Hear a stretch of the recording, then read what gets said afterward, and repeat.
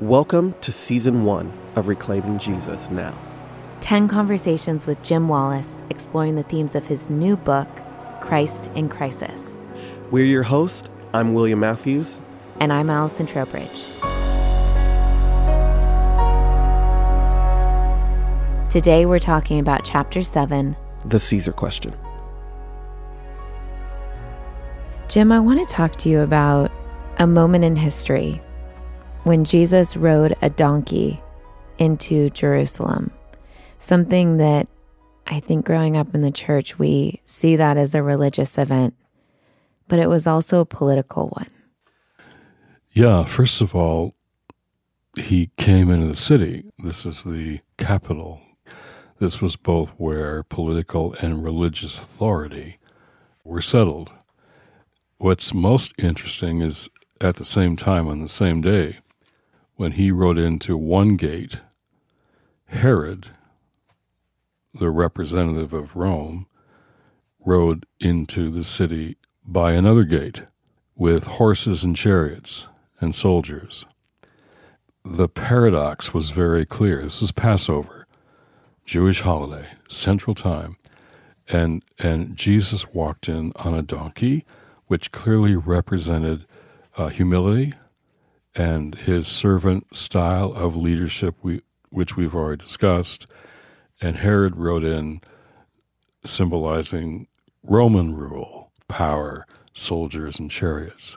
The contrast was clear. Why did he go into the city? I mean, why not just stay out in the country, have his own group, living how they wanted to live? There was a group called the Essenes, which were in fact that, kind of a monastic group. There were the Zealots and the Essenes and the Pharisees and the Sadducees, different groups responding differently to power. And he rode in the city. He was bringing his new order, his kingdom of God and all those values into the place of power. Therefore, it was a confrontation with power. If he hadn't gone into the city, he'd never have been killed. So he went into the city offering another way.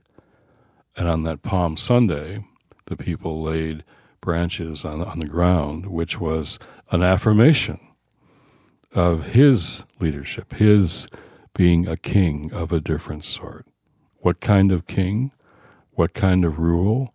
What kind of kingdom? What kind of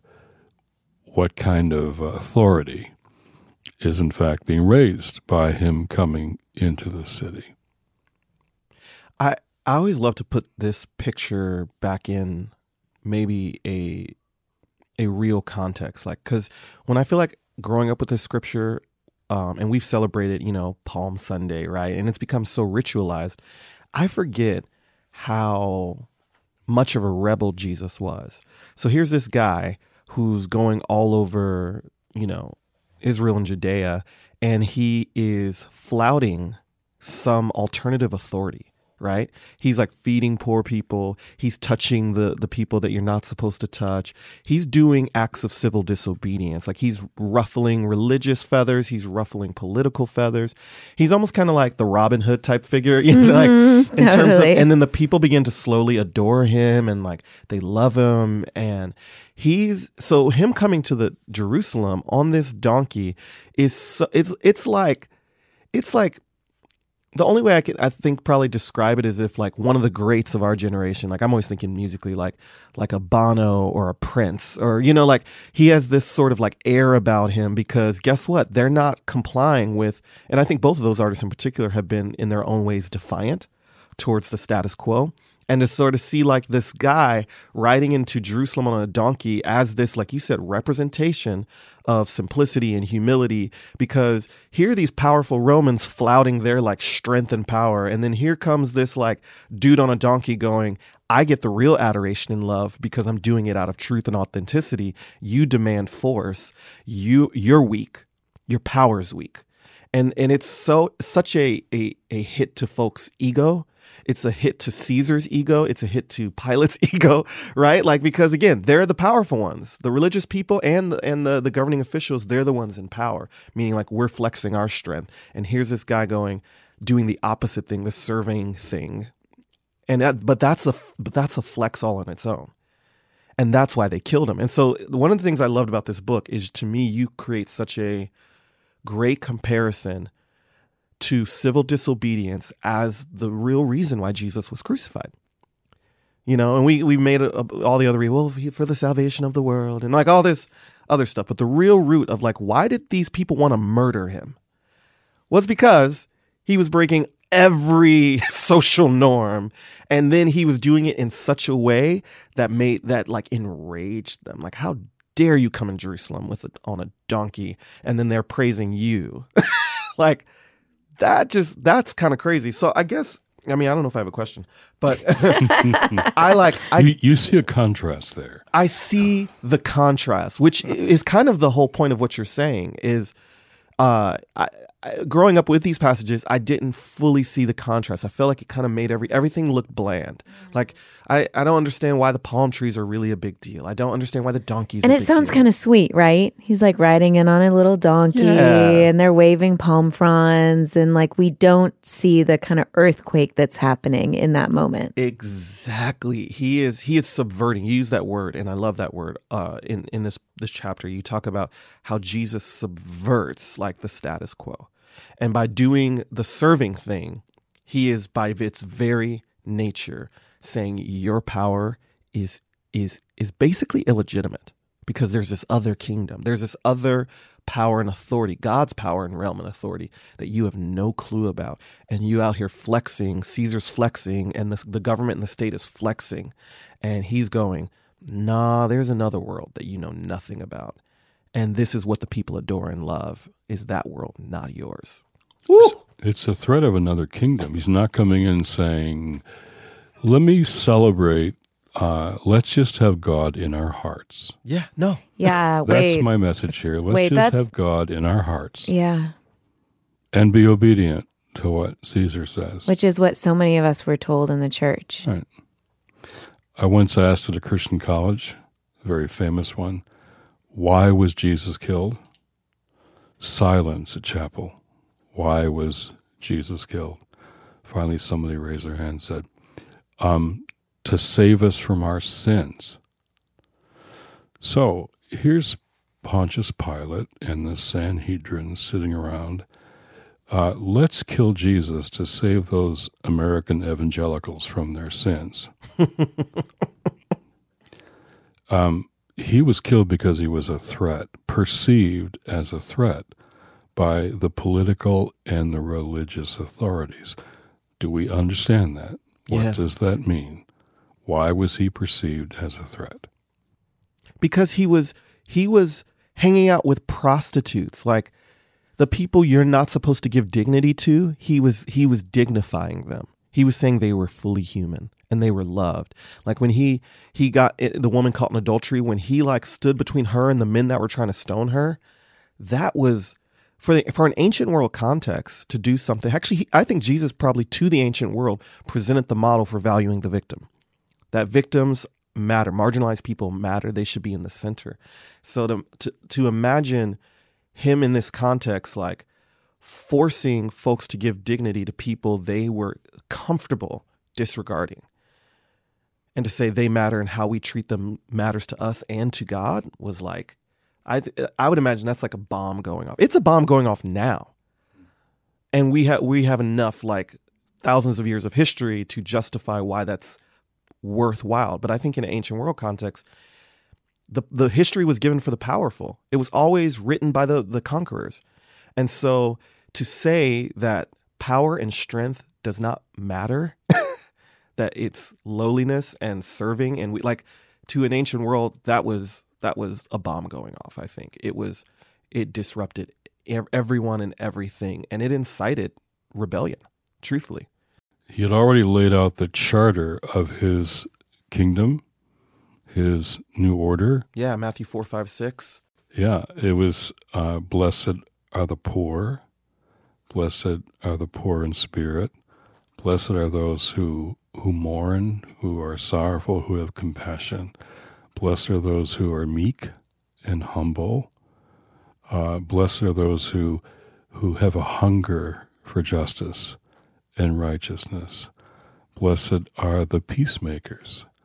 Blessed are those who try to resolve conflicts. Blessed, these are the people who are happy or blessed. And that charter literally turns the world upside down. It's like a new constitution. It's like a new social liberation to say, hey, guess what makes you free?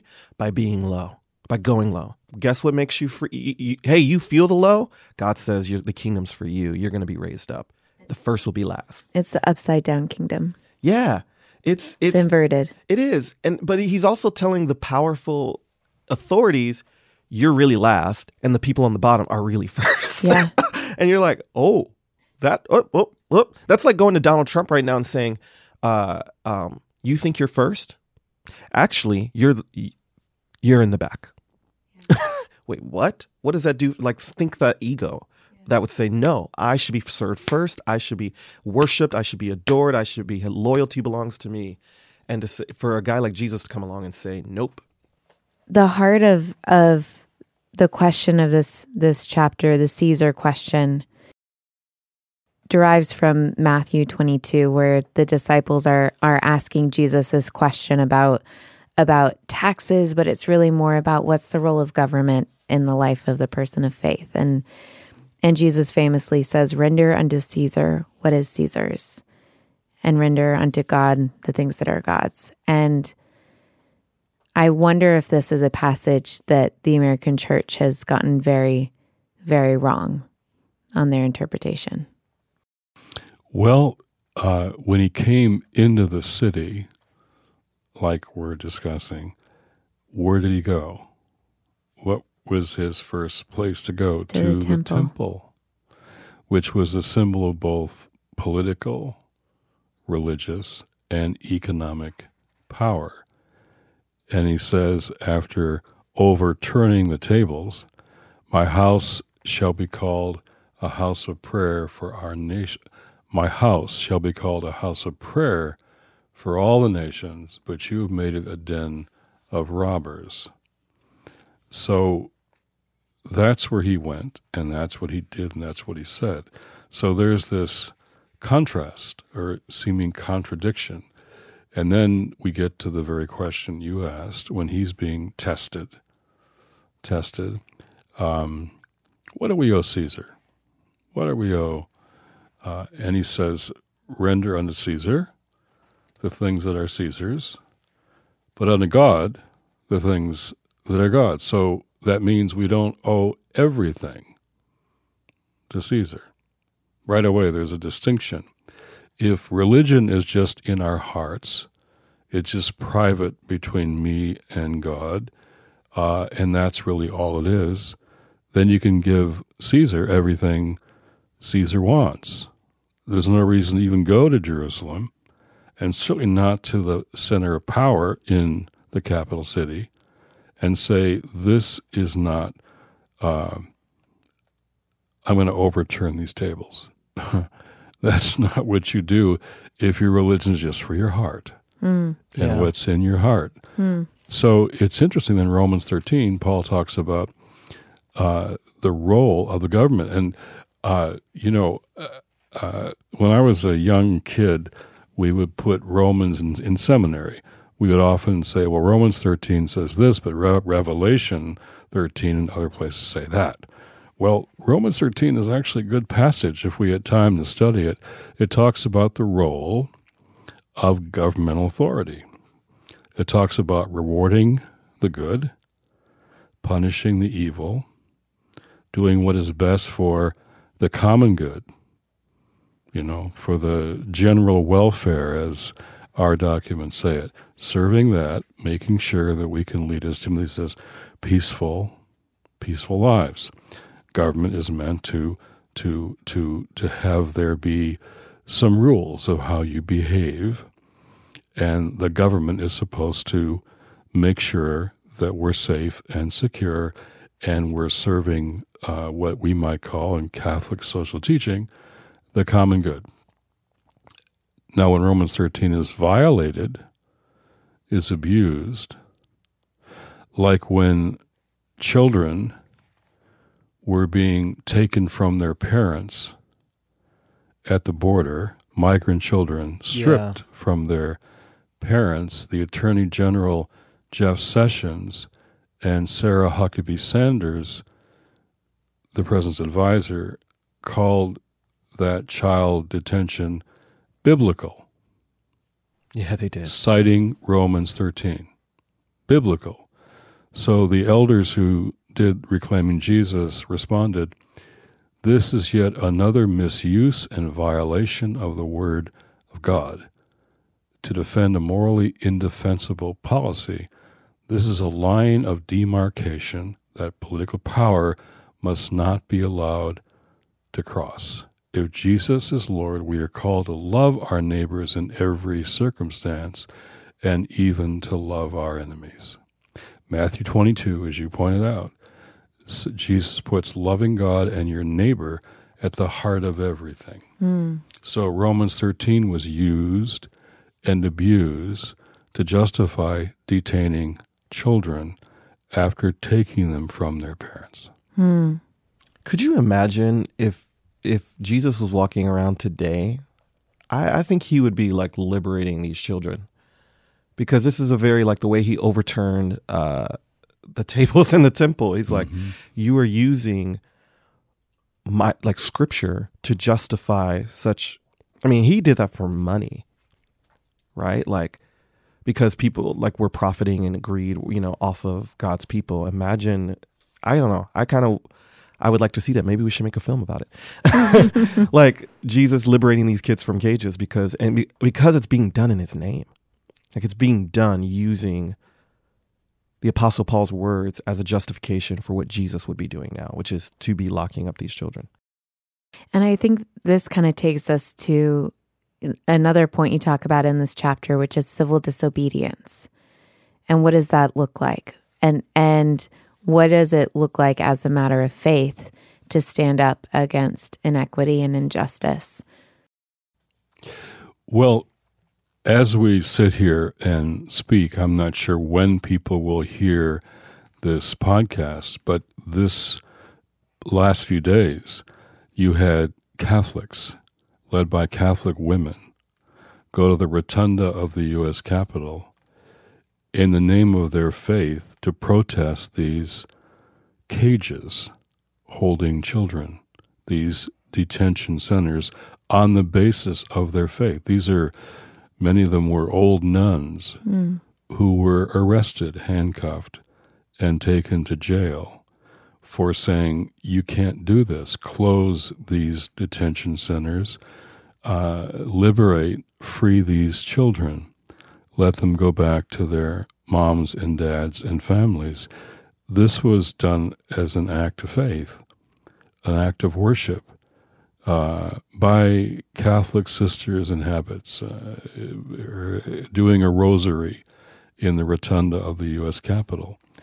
The question, is Jesus a revolutionary?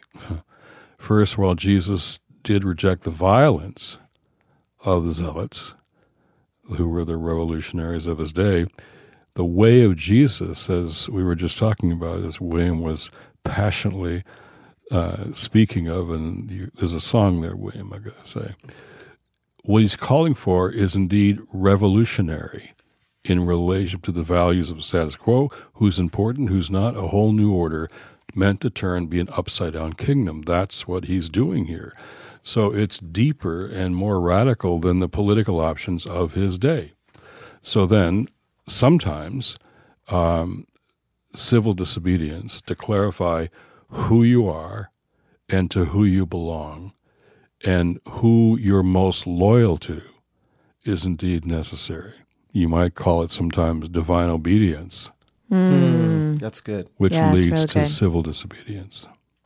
I get really passionate about this subject, obviously, because I've got a bit of a rebel in me, for sure. But there's something so freeing about Christ through the Holy Spirit being power to the powerless. Like he is power to the very people who don't have power. He is power to resist, the power to love, the power to reclaim one's life, even unto death, to say my life matters, even if you can kill my body, but you can't kill my soul. Mm-hmm. I think to paraphrase James Cone, like he is power to the powerless. And you said this, and because Jesus didn't just do this purely on his own authority, he did this, these radical acts of faith and justice. He did them through the lens of the prophets who had come before him, and in divine connection to God, the Father. And you write, Jesus is portrayed as deliberately choosing a prophetic style of confrontation with authority at virtually every level of law and custom in society in order to underscore the new authority of the kingdom of God. It is inevitable that he would meet the cross, a form of capital punishment reserved by the Romans for political dissidents, and that the Jewish authorities would work in close collaboration with Rome to secure his condemnation.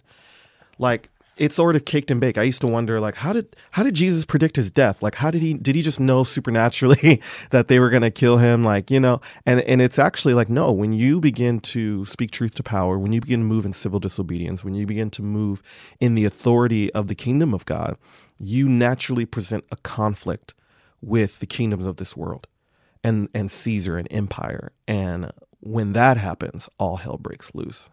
And religion and politics end up colluding in order to kill you. That feels like, to me, not just what you're saying, but that feels radical. And I don't know if that's something the church has really understood as their radical calling to embody that type of divine obedience, as you call it. The cross was and was intended to signal a political execution. A political execution. It was saved for people who were perceived to be threats to the power of the ruling authorities.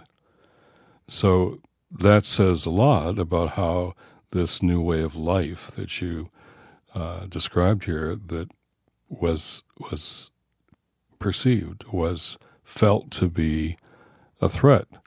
And so kingdom is the kingdom of God, you know. Jesus used that language. The kingdom of God has arrived. And when his opening line was repentance, repent, for the kingdom of God is at hand. It didn't say repent because we're going to change your heart about a few sins that you've committed, particularly sexual sins. We love to talk about those. Yeah, it says repent, and repent there doesn't mean feel bad or sorry or guilty. Repentance means, the word there is metanoia, turn around, go a whole different direction because a new order is at hand. I'm come bringing a new order. So this is not just an atonement for your sins, which I believe in too, but this is the announcing of a new order that we're describing here. And that's a threat to the powers that be. So then Paul does not say that cruelty is a justifiable tool or role for the government, as was said of the detaining of the kids. But government is meant to be God's servant for your good. It says, for the rulers are not a terror to good conduct, but to bad. And so how do we respect the role of what government is supposed to be, but make clear where our loyalties lie? I want to dive into this section of the book in this chapter that I really loved, where you got into this notion of political homelessness, and being politically homeless. And you know, it's interesting, William and I are both formerly registered Republicans. Right now I'm not registered as anything. But, you know, this sense of both the parties getting it wrong. And you talk about how, I just want to read a couple passages because I think it's so poignant to our present moment. you talk about how the Republican Party has too often disregarded the best values of principled conservatism, fiscal integrity and responsibility, and allegiance to truth and honesty, genuine pro-family values, national security through global engagement, the commitment to opportunity for all, the value of empathy for those in need, and the worth and equality of every person under the law. And then you go on to say that the Democratic Party, on the other hand, has lost its historic relationship to working class people around the country and has indeed become dominated by cultural elites who have little connection to ordinary families and the many pressures on their lives. Democratic consultants have replaced the word poor with the words middle class, and the party is no longer perceived as one that cares nearly enough about the needs of people on the margins of life in America. And I think a lot of people today have walked away with this sense of not having a political home. And that leads to disengagement, people not voting, people just truly a sense of apathy to the outcomes of elections in the current political system. And so I want to kind of dig into this idea both of how we respond to that and as people of faith and find a moral movement that is not defined by one political party or the other, but rather a convictions of faith, morality, values, ethics. And then furthermore, kind of the secular fundamentalism that has come out of these political parties. Well, you raise a lot there. And I think that feeling of being politically homeless is felt by lots of people for those reasons that you just described that we talk about here in the book. If the Republicans have taken conservative principles but have been militarized and corporatized instead of following those best values, and now a party that literally has become a cult for a president who's taken over the party and turned it into a personal cult for his own wealth and power. Well, that makes a lot of Republicans I know feel very homeless.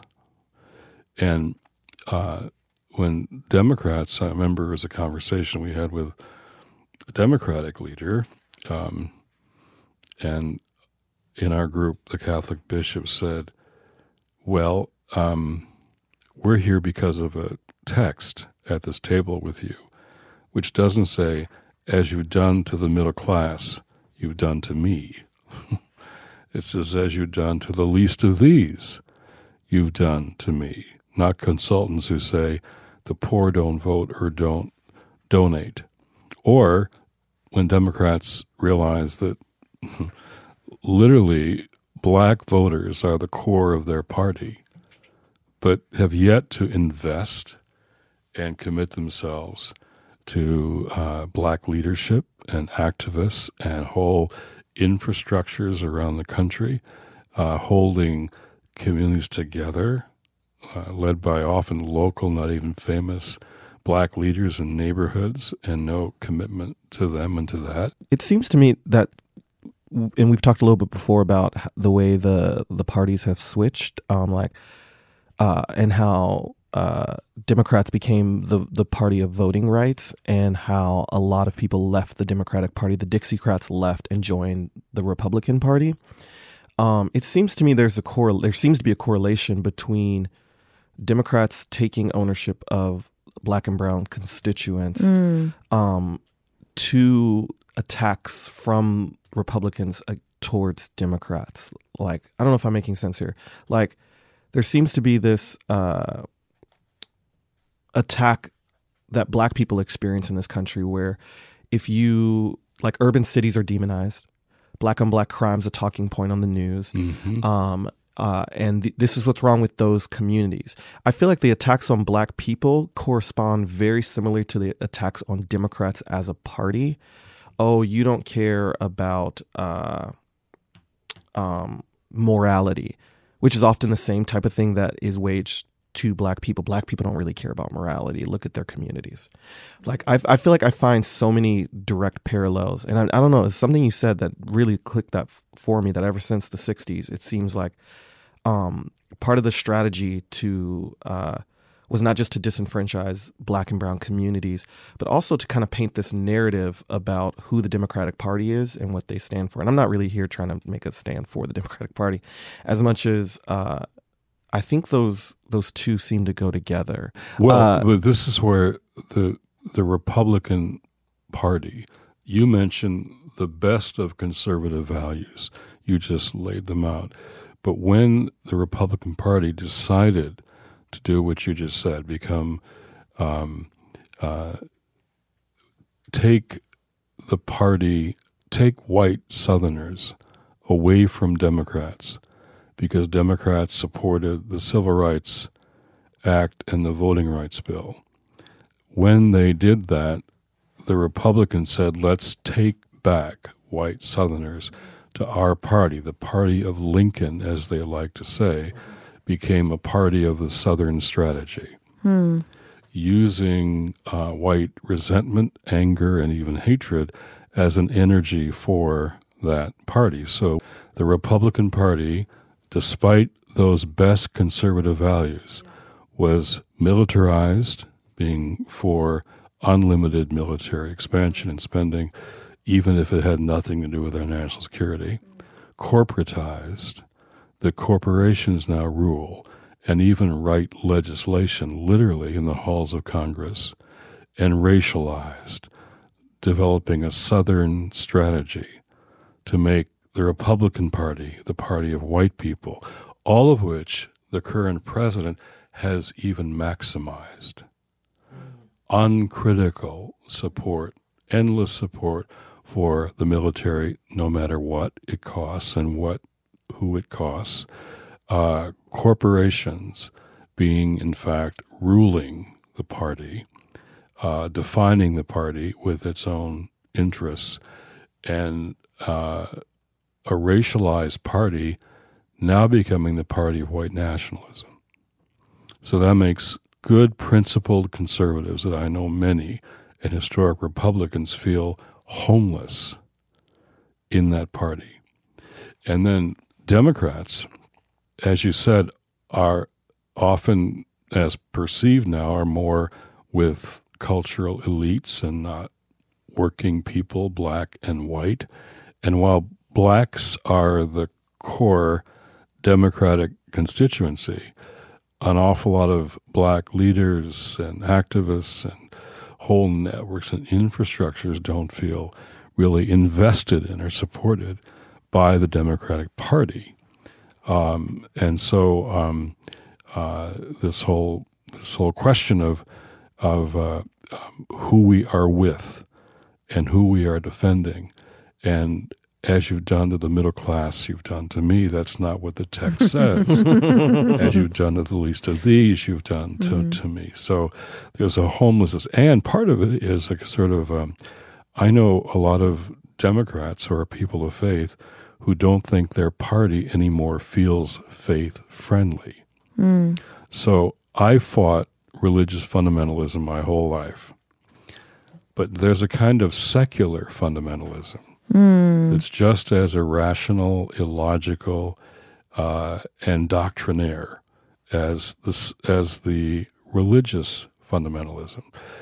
For example, I have literally put my life in the hands of friends who are secular, not religious, in situations of violence.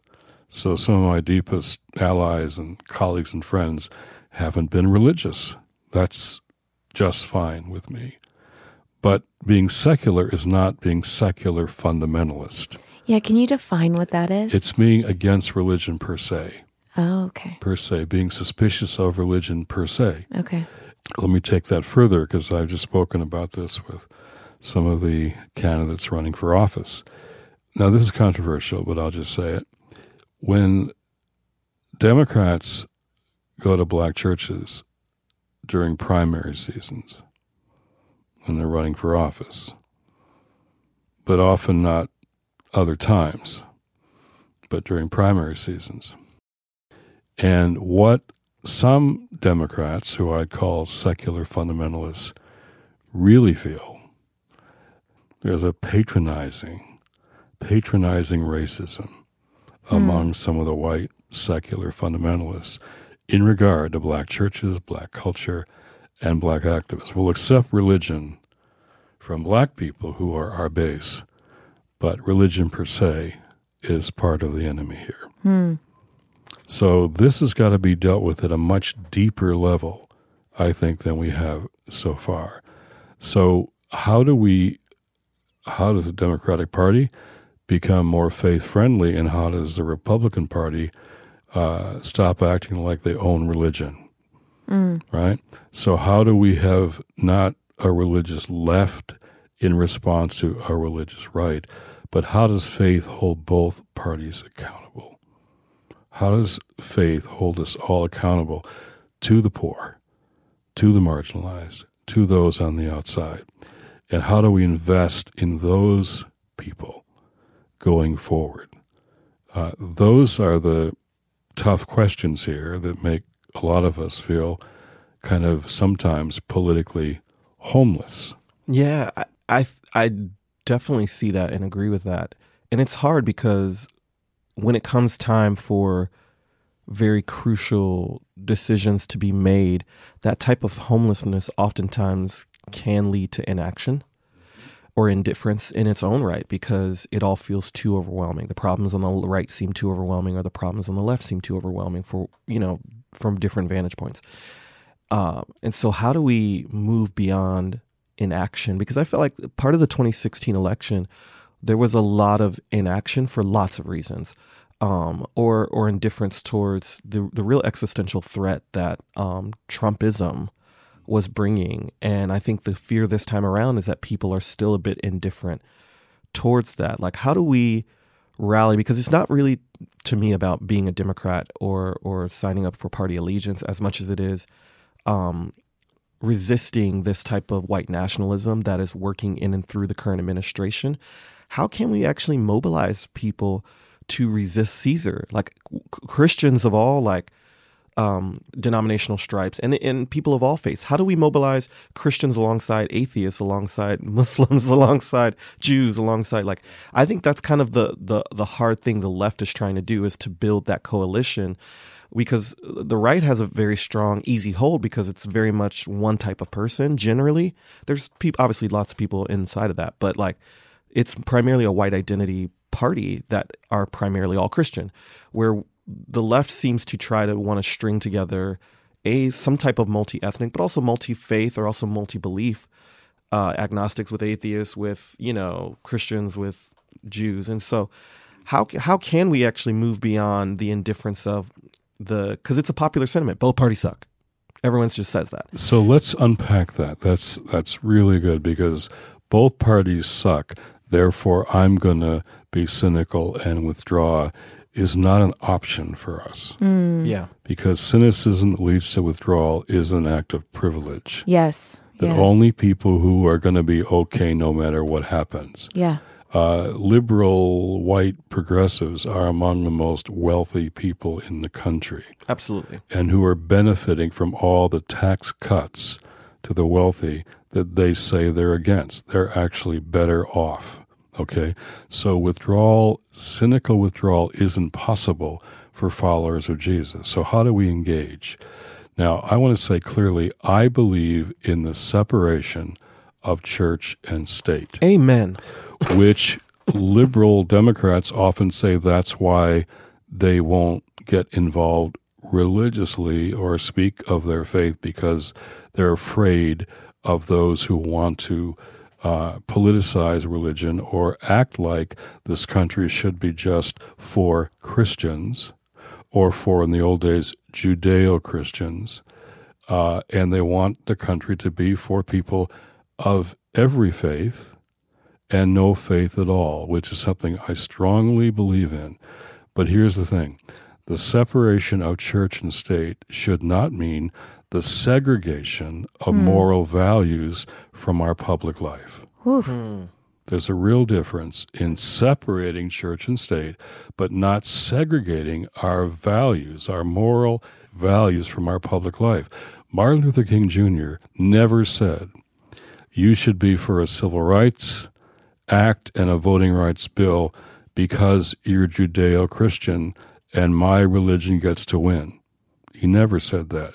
He made an argument that invoked Jesus and Jeremiah and Isaiah, but he knew he had to win the debate about the common good, that a civil rights act and a voting rights bill had to be good not just for Black Baptists and Judeo-Christians, but for all of us, for the common good.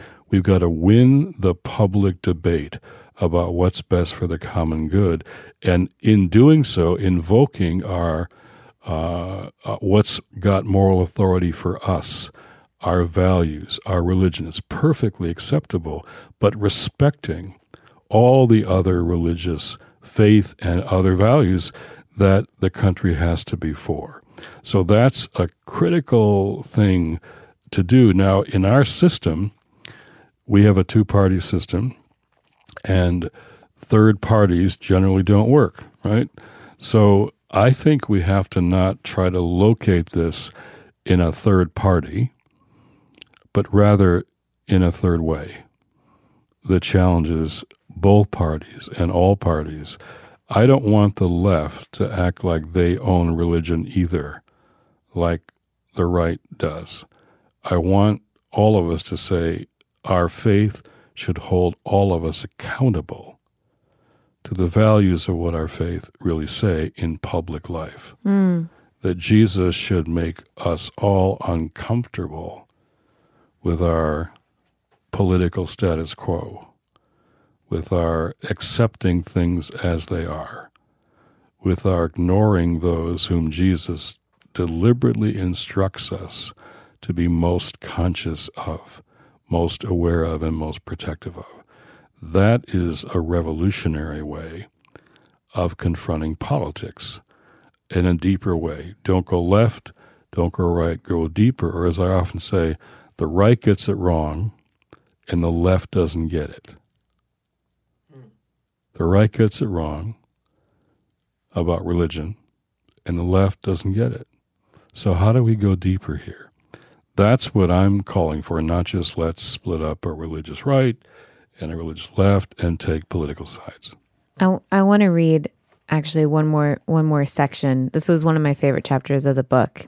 You say, perhaps a third way, or better yet, a moral movement to revive and renew American politics on both sides of the aisle may be the way forward for people of faith, who put the poor and vulnerable, the consistent dignity of all human life, strong families, and gender equality, the central priority of racial and economic justice, a foreign policy of peacemaking, and the urgent need for the environmental defense of the planet at the center of their faith-based political convictions. Our loyalty to Christ above all earthly rulers means that our support for candidates and parties should never be unconditional and always based on which candidate's character and policies will do more to advance God's kingdom on earth as it is in heaven. It is past time for a new moral conversation about politics. That's what I'm calling for, really, that new moral conversation about politics, not taking sides, but that moral conversation. And William, it does lead sometimes to civil disobedience. And, you know, I often have people come up to me and say, oh, I was arrested with you some way back at some point. You've been arrested a couple times, Jim. Yeah. Is it 24? I think it's 25 now. But the point is, the last time was indicative of what I like to be arrested for, because it was a tax bill that literally was going to make the rich richer by cutting their taxes and paying for it by cutting programs to the poor. It will make the rich richer and the poor poorer. That's not rhetorical. That's what this tax bill was going to do. So we had lobbied, we had done press conferences, we had preached, we had gone to see members of the Senate. We'd done everything you're supposed to do, but on the day of the vote in the U.S. Senate, we went to the Hart Office Building atrium, beautiful place, and we began just to read the Bible. There are 2,000 passages in the Bible about the poor. 2,000. So when the sergeant at arms there, the police chief, said he didn't really want to arrest us. We're all wearing our robes, and there's bishops and very religious-looking people, and he didn't want, there's 12 of us, he didn't really want to arrest. He said, what are you going to do? We're going to read the Bible about the poor, just all those scriptures. Oh, how long will that take? I said, well, there are 2,000 verses about the poor in the Bible. He said, oh, that's going to take too long. We're going to have to arrest you. I said, okay. No. So we're all reading our Bibles, and when they handcuff you, you have to put your Bible down to be handcuffed. So there was this banner which had the scripture that I read. I love to read in Capitol Hill, Isaiah 10, woe to you legislators. Woe to you legislators who pass laws that deny my people of their rights. I put that down, and we're all putting our Bibles down, and we're being handcuffed, and we were taken away.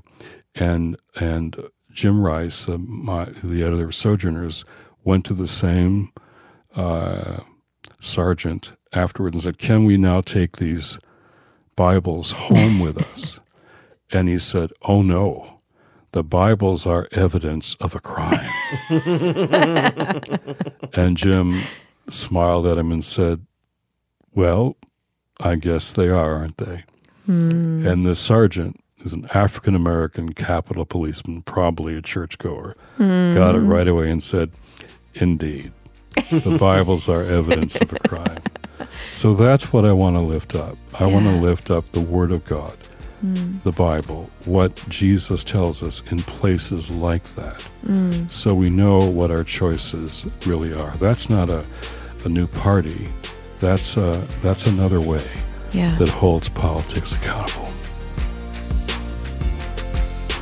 The music you're listening to is provided by this podcast's very own William Matthews. Reclaiming Jesus Now is brought to you by Sojourners, faith in action for social justice. Podcast produced by Paul Woodhull from the District Productive Podcast Network and Chris Latondres.